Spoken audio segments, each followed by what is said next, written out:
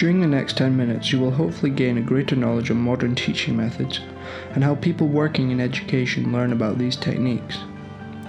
Do teachers agree with these methods, or do they feel that the techniques they used when they first began teaching were better? First of all, let's find out about our experts.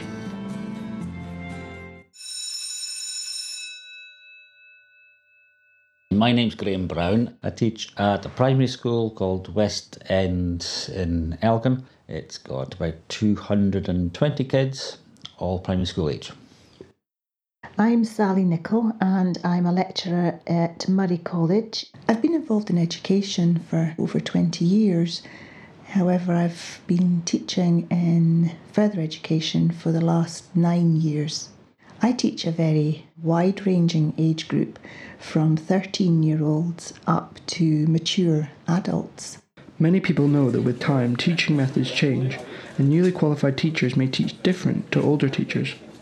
What I want to find out is what new methods are being introduced into teaching, and if teachers adapt to change or stick with the techniques they were originally taught.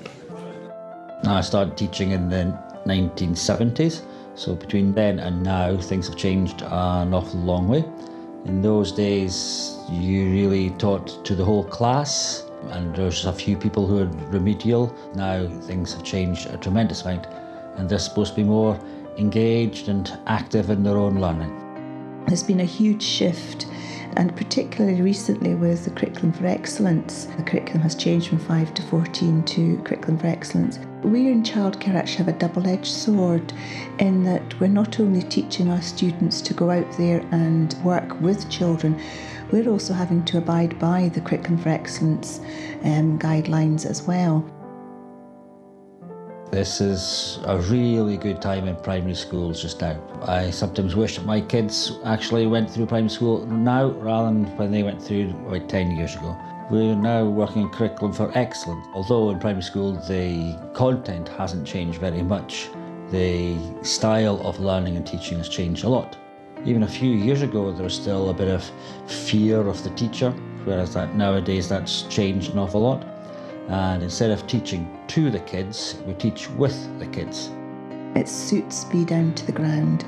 I love having the autonomy of using my imagination in the way that I deliver my subject, and I love very much encouraging others to take the lead. What I particularly enjoy is seeing my students' self-confidence improve. Methods we've got just now are far better. Kids are happier, and if any kid leaves the class, leaves the school and goes home and tells parents that they've been bored, can't possibly believe them. You just shape what you've been doing over the last 30 years or so. I think it's quite wrong if you throw out absolutely everything you were doing in the 70s and 80s. So I think a variety of techniques, learning techniques that we've been using over the last 30 years are appropriate. We now know that teachers seem to be quite keen to adopt new methods, but their old methods have not been completely forgotten about. The next thing that has been puzzling me is how teachers learn about new methods, and if Her Majesty's Inspectorate of Education agrees with these new methods, or if they want teachers to stick to the old methods.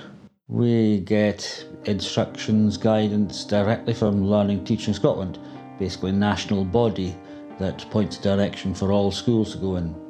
So the school itself will consider the advice we get, but also our local authority will collectively put on various courses for schools to inform schools about what we should be doing.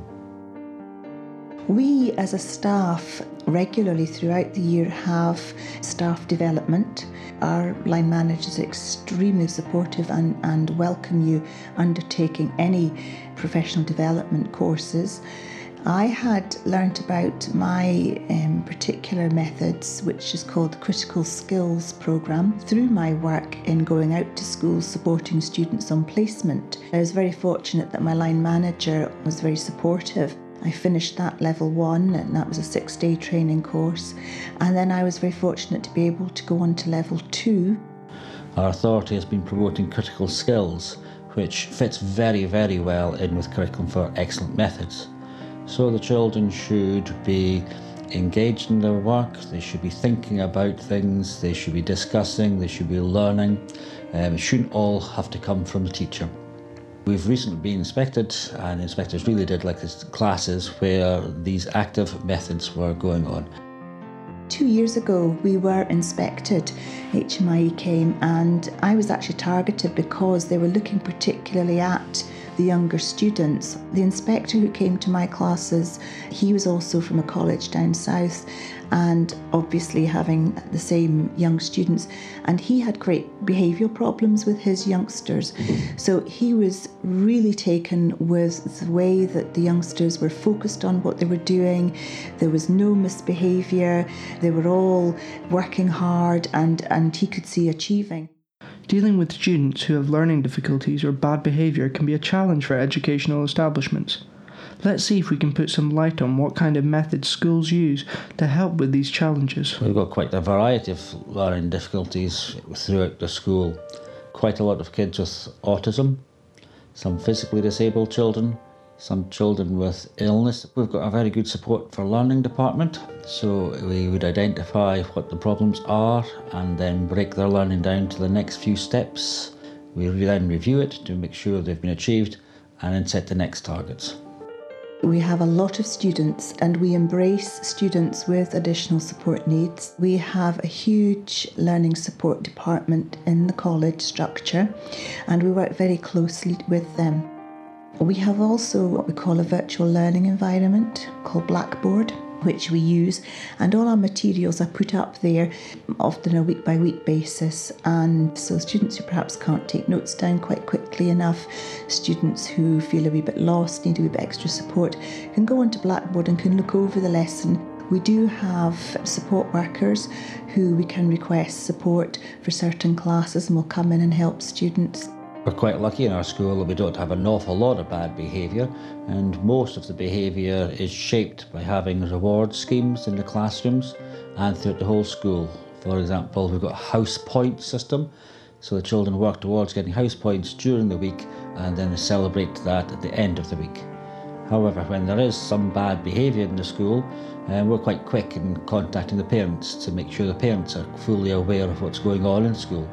And once or twice in the last few years, we have had to have a short exclusion of some children, which really shows them what they can do and what they can't do.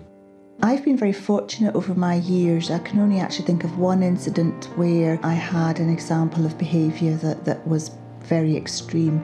We do have strict disciplinary procedures in college, and we also have a wider network of early intervention team, we call it.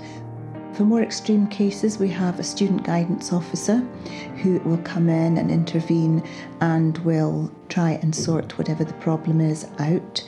On the one incident that I had, the student was actually directed to another course that was felt more suitable to her needs with her agreement. So she was actually then, effectively removed from my particular class. Finally, let's finish on what our experts feel are their favourite teaching methods that they like to use.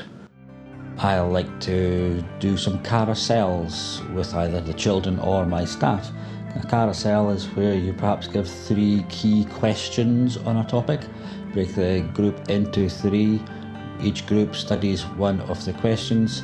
They then brainstorming all the different ideas. They then move on to the next question where the first group has tackled that and given some ideas, and that gives the second group quite a lot of ideas to start from. Once all of the groups have gone round all 3 questions, you get an awful lot of ideas from the whole class.